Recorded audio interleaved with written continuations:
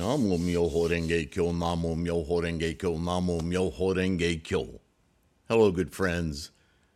I hope you're in good health, secure. Thank you for being here, for your practice. And as always, for your support. Like and subscribe. It's a Bodhisattva act, helps spread this resource to more people. That's what this is all about, for confidence and assuredness in our practice. Yeah? We are reading the Lotus Sutra once again, this time the Leon Hurvitz translation from the 70s, known throughout the several academic circles, not all, but that's how humans are. Certainly the academic circles that I have found very informative, Jacqueline Stone and Mr. I want to say Rodriguez, but I'm not sure that's right. Anyway, scholars, modern scholars, see Leon Hurvitz as probably the most accurate English or Western translation of Kumarajiva's Chinese translation. So much as languages and cultures change through millennia, the way words are formed and what they represent, they're different. So the best we can hope for in these translations, no matter how scholarly they may be, they are, first of all, transliterations from copying down of words from oral traditions. So there's one first step from Prakrit to myriad other languages, right? Pali being only one of them, Sanskrit being a formal one of them, and then there's Gandhari and other, all dialects. And by the time you get to the modern languages, right, French and English and so forth, even between our languages today, we have, well, what's the word for that? Well, we can approximate it with this. So the words aren't the thing we need to latch on to, which Shakyamuni told his followers the same thing. What's important is to grasp the meaning. And so this is why the teachings took the form of parables and similes and expedient means, right? Skillful devices, ways of reaching people where they are in their experience of the world and moving them toward the same goal, Buddha, right? It's something you learn when you travel. If you do any traveling, even within the country, but especially outside the country, if you spend any time with another culture, you'll find, sure, there are language differences and maybe the foods are different and so forth, but you know what? In the final analysis, we eat grains and vegetables and meats, and there's not that much, and fish, and those are those animals all over the world. The preparations may be different, the local spices may be different, and the same is true of our human lives. How do we handle relationships? How do we handle the societal constructs of our societies, right? How do we meet a boy or a girl? And how do we introduce ourselves, if we're introduced, to the parents? How do we get permissions? All of those things, they're all the same issues, but different cultures, different languages, different societies, even within our own country, right? The way we conduct ourselves amongst one another is indicative of certain permissible things, non-permissible. How are those judgments made? That's what's interesting, is we're all dealing with the same basic issues, albeit differently. We have different ideas, different rules, different concerns, right? So no different with learning stuff, right? So the idea that there's only one way to teach math, for instance, it's kind of nonsensical, isn't it? Because we all learn differently. That's why for some people, the same teaching program can be super fun and easy. And for others, the exact same teaching program can be elusive and frustrating and difficult. It's not because one's smarter and the other is stupid. It's because we learn differently. That's the main difference. And so this is what we're dealing with Buddhist transcriptions of these texts and teachings. Please look for the meaning. And don't get hung up on, oh, he said that word, that must mean this, this, this. Yes, language is important, and it has its rules, and it helps us to understand. But see past the initial superficial understanding and see the current underneath. And that's what we're trying to do with this resource, the website, the books, all of it, the podcasts. All right, so we've heard another parable, but this time from the senior monks who are in great appreciation at this moment because they're starting to get that what Shakyamuni is teaching in this Lotus Sutra, it's a paradigm shift. It's far beyond what they've heard before. And in fact, they're realizing now that really he's been heading here all along and really teaching this same truth since the start, but it wasn't apparent. It wasn't apparent to them. And they've been studying for years and years and years with him. And they just wrote themselves off as, well, that's something we'll either never achieve, or when we do, it'll be some distant future in another place. And they just kind of condemned themselves to, this is as high, this is as far as we can go. We can be perennial students. We can learn and we can see what it looks like to be liberated from our cravings and clinging, but we're going to always be in samsara. Enlightenment is something that's just not going to come to us in this life. It's just never going to happen. But we can see what it looks like. We can get darn close, and that's enough. But suddenly they realize, wait a minute. It's been here all along. We have cut ourselves off from it. What silly beasts. What dummies. So Shakyamuni's just turned the attic light on and said, look, it's been here all along. All you had to do was do it. Enlightenment is yours now. And they're all like, so they have this parable of the son who leaves his father and he's been gone so long he's even forgotten anything like family life and has basically condemned himself to a life of poverty and thinking that that's all he's worth. And the father has had, upon encountering him again, has had to fool him slowly to draw him into the fold. And the father has come down in his stature as to not be intimidating to him, to come down to his level, and slowly has given his son, who he doesn't know is his son, he knows, but his son doesn't know,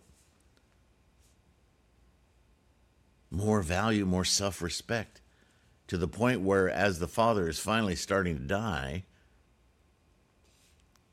he bequeaths to this son, who he calls son, just from his loving relationship with him, by the way, you are my true son, and all of this will be yours when I die. Now the son has got enough value for himself that he's willing to accept this, and it blows his mind. I've been avoiding this all along, and really, it's a beautiful, beneficial thing that I can do much good with. Oh, how have I led my life? But instead of being despondent about all the time he wasted, he's now much more able to appreciate the gift that he has from his father, something he's turned away his whole life, yeah? So now Mahakasyapa is going to tell this story again, but in a gatha, a concise gatha. All right, so here we go. This day we, having heard the Buddha's spoken teaching, dance for joy, that we have gained something we had never had before, We had the opportunity for it, but we never embraced it, right? For the Buddha says that voice hearers, Shravakas, world of learning, right, shall be able to become Buddhas. She's never said that before. And a cluster of unexcelled gems, unsought by us, has come into our possession of its own accord. We didn't see this coming, and yet this is what we've been working for all along. For example, suppose that a boy, young and knowing nothing, forsaking his father and running away, arrived far off in another land, then went about through several countries for more than 50 years. 50 years. His father, tormented by grief, sought him in all four directions. Then, when weary with the search, he settled in a city, where he built himself a house, in which he amused himself with objects of the five desires, the skandhas, right?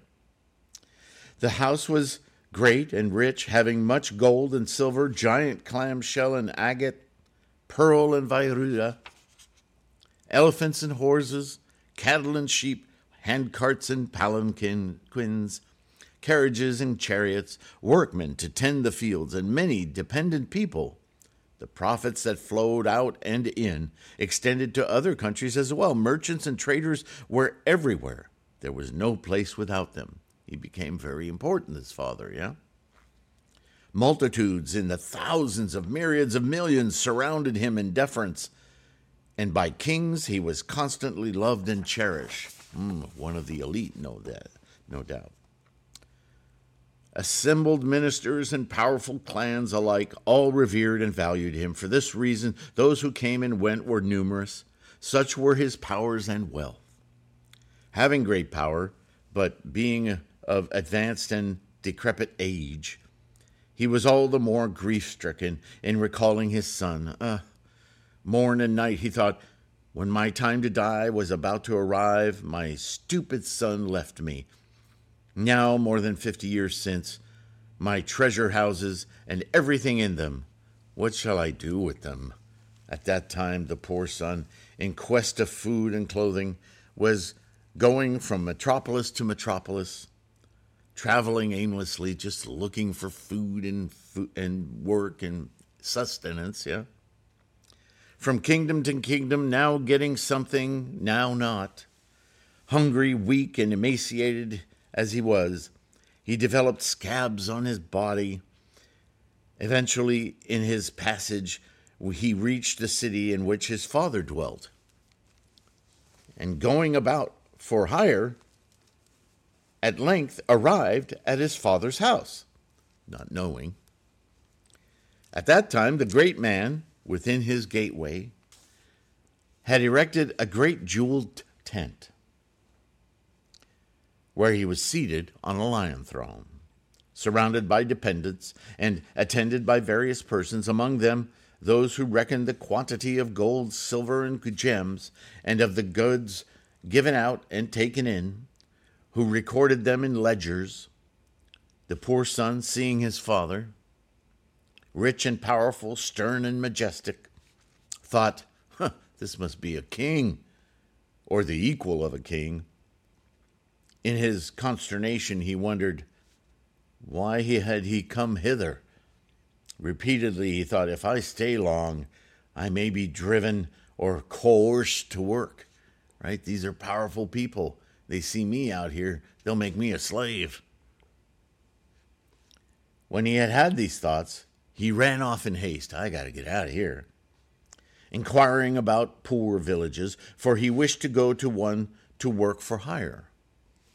The great man at this time, seated on the lion throne, and seeing his son in the distance, hey, that's my son. I don't know how he recognized him after 50 years, but that's not the point of the story, is it? Silently, he recognized him. Accordingly, he commanded messengers to overtake him and bring him back. The poor son cried out in alarm, in sore distraction, falling to the ground. If these men have seized me, it must mean that I'm going to be killed. Of what use are food and clothing if they bring me to this? The great man knew his son to be foolish and mean.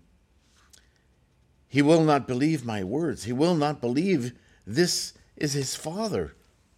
Accordingly, resorting to an expedient device, he sent other men, squint-eyed and crouched over, persons of no imposing appearance, and told them, "You may talk to him," saying, "We will hire you to clear away dung and other filth, giving you a double wage."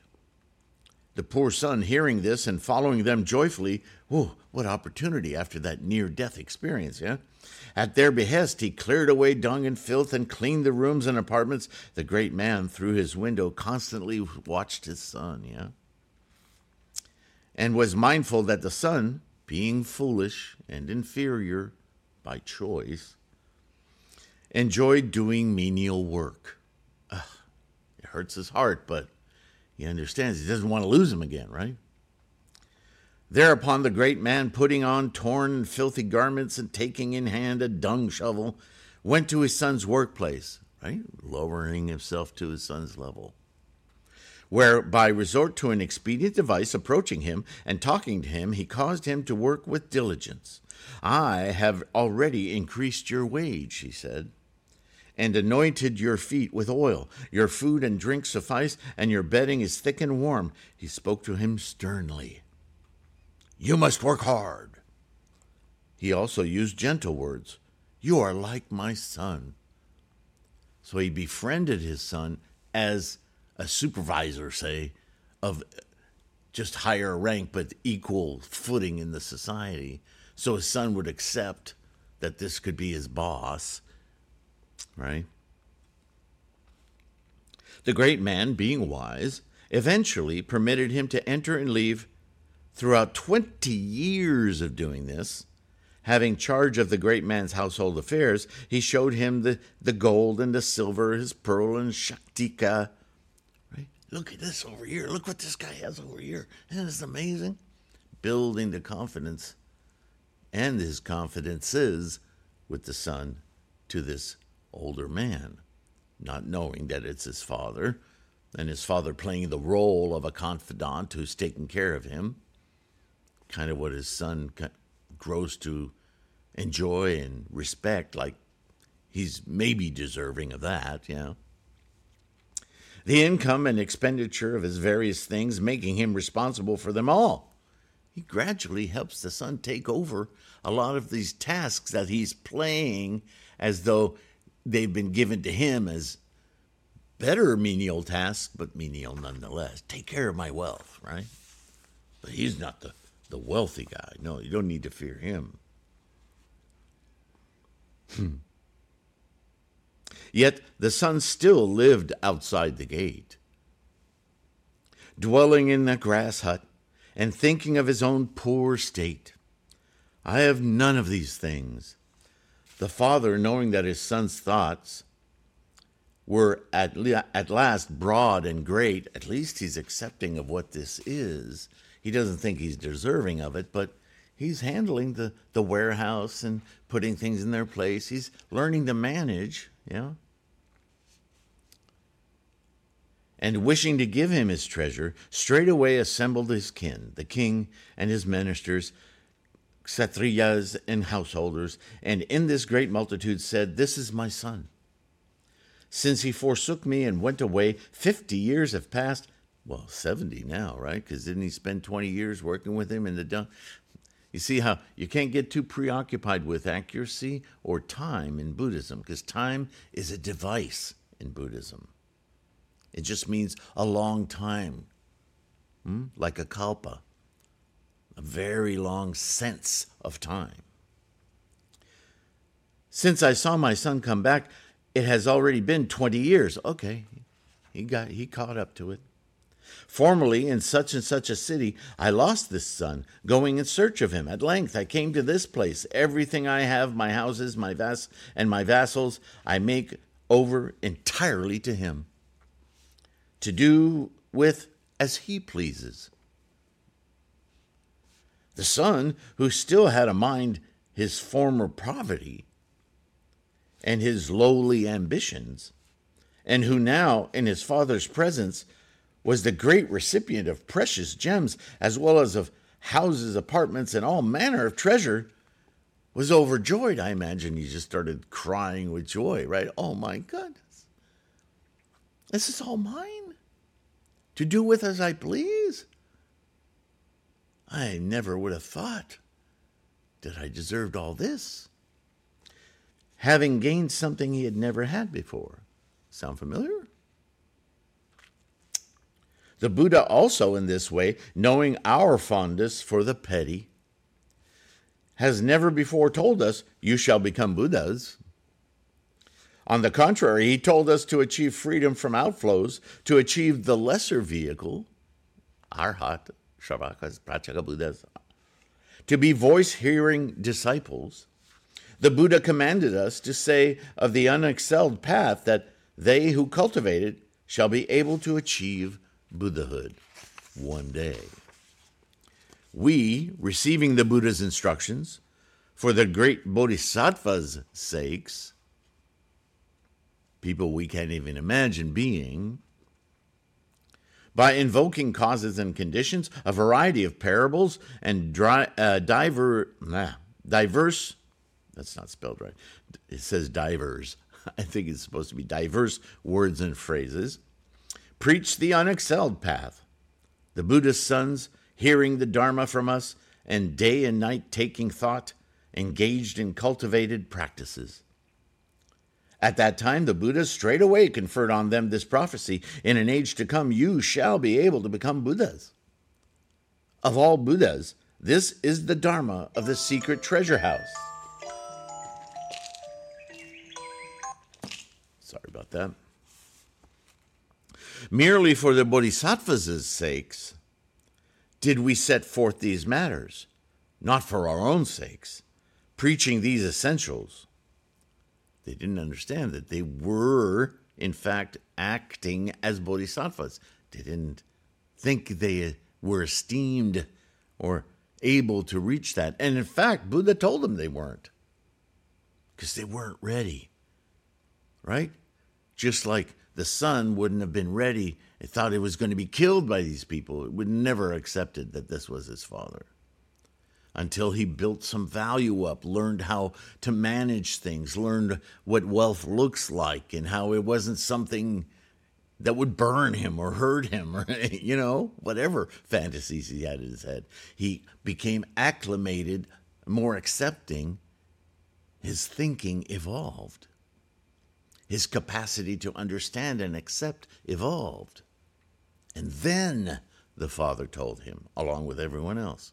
This is exactly what's happening in the story of the sutra, isn't it? The Lotus. Just as that poor son was able to approach his father and, though responsible for his father's things, had no thought of taking them, so we thought we preached the jewel cache of the Buddha Dharma, had ourselves no hope for it in the same way. For us, personal extinction was thought to suffice. As long as we can get rid of our earthly, mundane attachments, that'll be all we can accomplish, and that's a good thing. We understood only this, having no hold on anything else. Had we heard of cleansing Buddha lands and of teaching and converting the beings, we should have taken absolutely no pleasure therein. What is the reason? Well, all dharmas, without exception, are empty and quiescent, having no birth and no extinction. So what is there to take pride in, right? Neither great nor small, having no outflows and no ado, with this in mind, we experienced no pleasure. Throughout the long night of time for Buddha knowledge, we had no craving or no attachment, nor yet any hope. It's kind of a nihilistic way to live, isn't it? On the contrary, where Dharma is concerned to ourselves, we said, this is the ultimate. Throughout the long night of time, having practiced and cultivated the Dharma of emptiness, we have contrived to shake off the three spheres and their ills of woe and anguish. You can also see from reading that where Nichiren took exception to the teachings of Zen, yeah?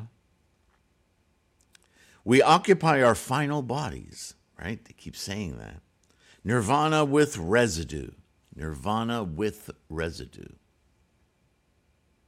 The Buddha teaches that the attainment of the path is no vain matter, yet we have already contrived by our practice to repay the Buddha's munificence.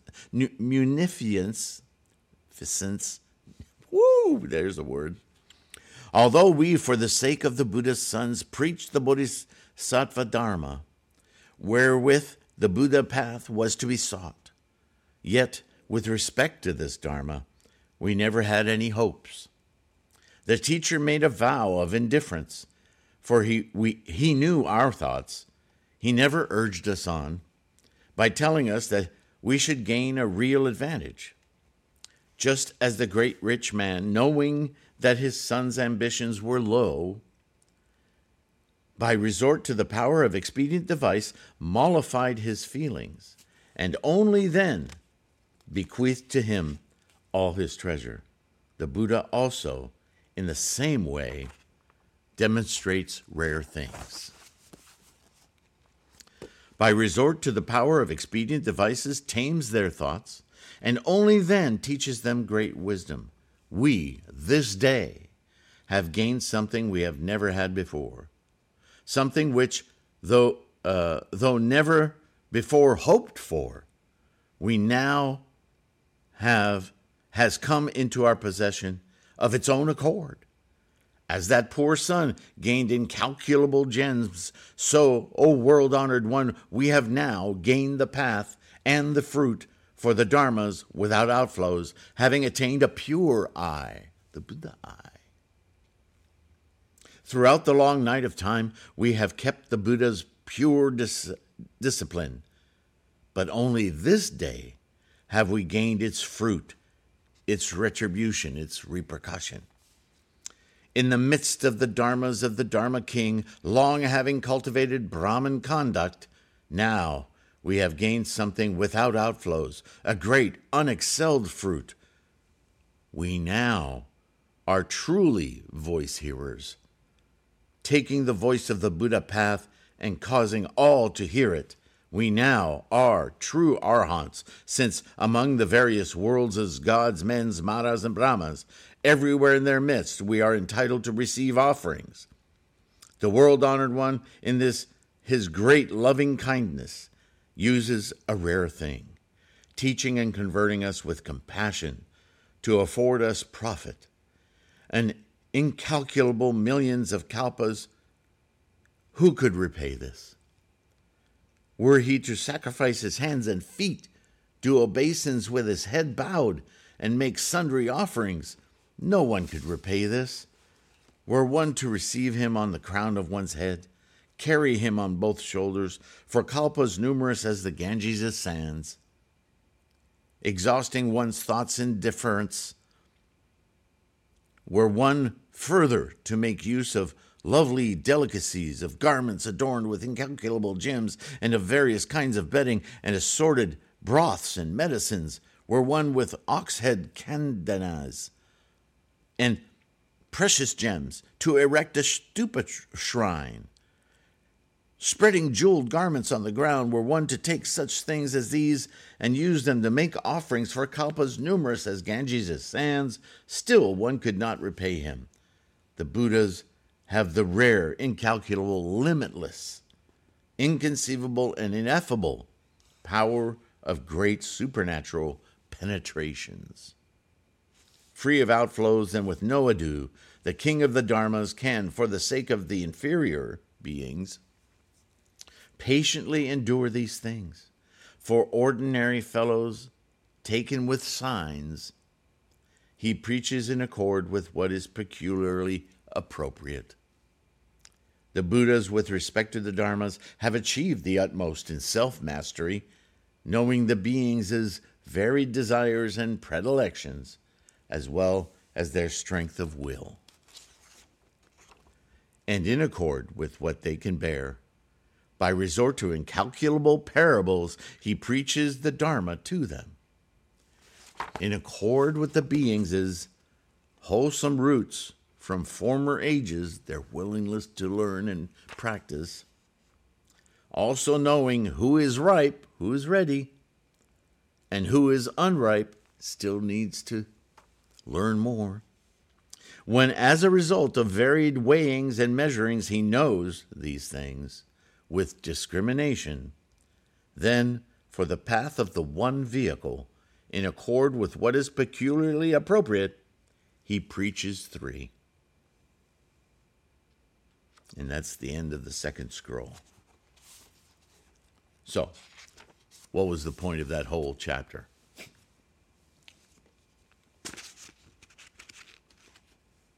Simple? Convoluted? Complex? Let me know in the comments what you think. I think it's pretty simple.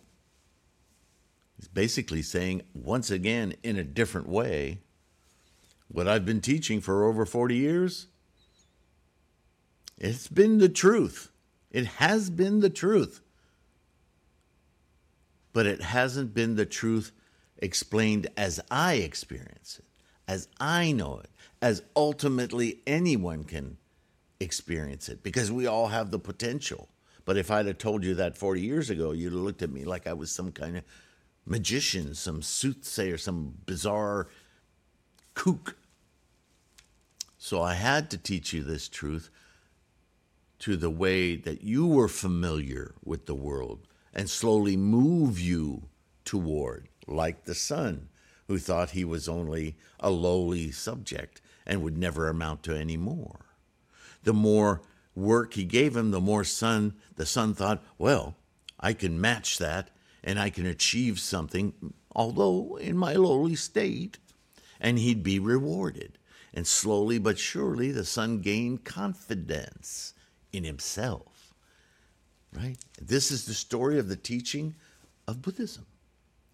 These different levels of Buddhism, all teaching the same truth, but to the capacity of those particular people in their particular time, region, in language they could all were familiar with, right, and understand.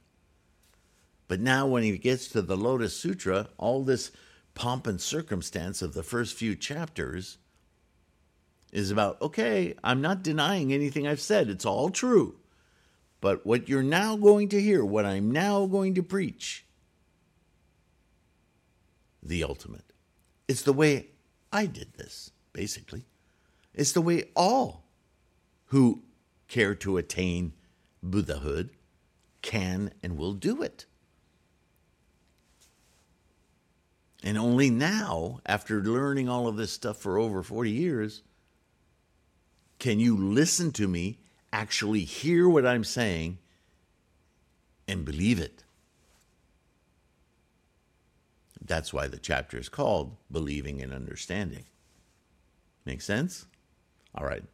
And with that, I don't know where we're not bad time-wise. I have to thank you once again for your practice, for listening. Don't forget, you can get these as a podcast free.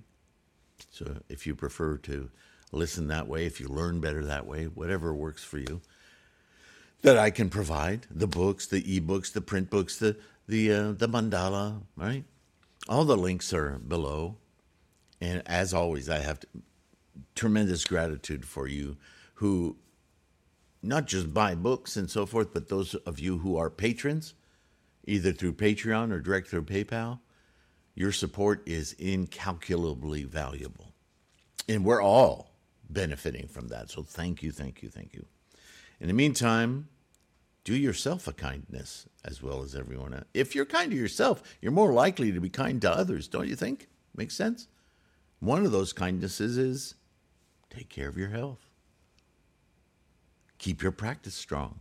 Savor it. All right.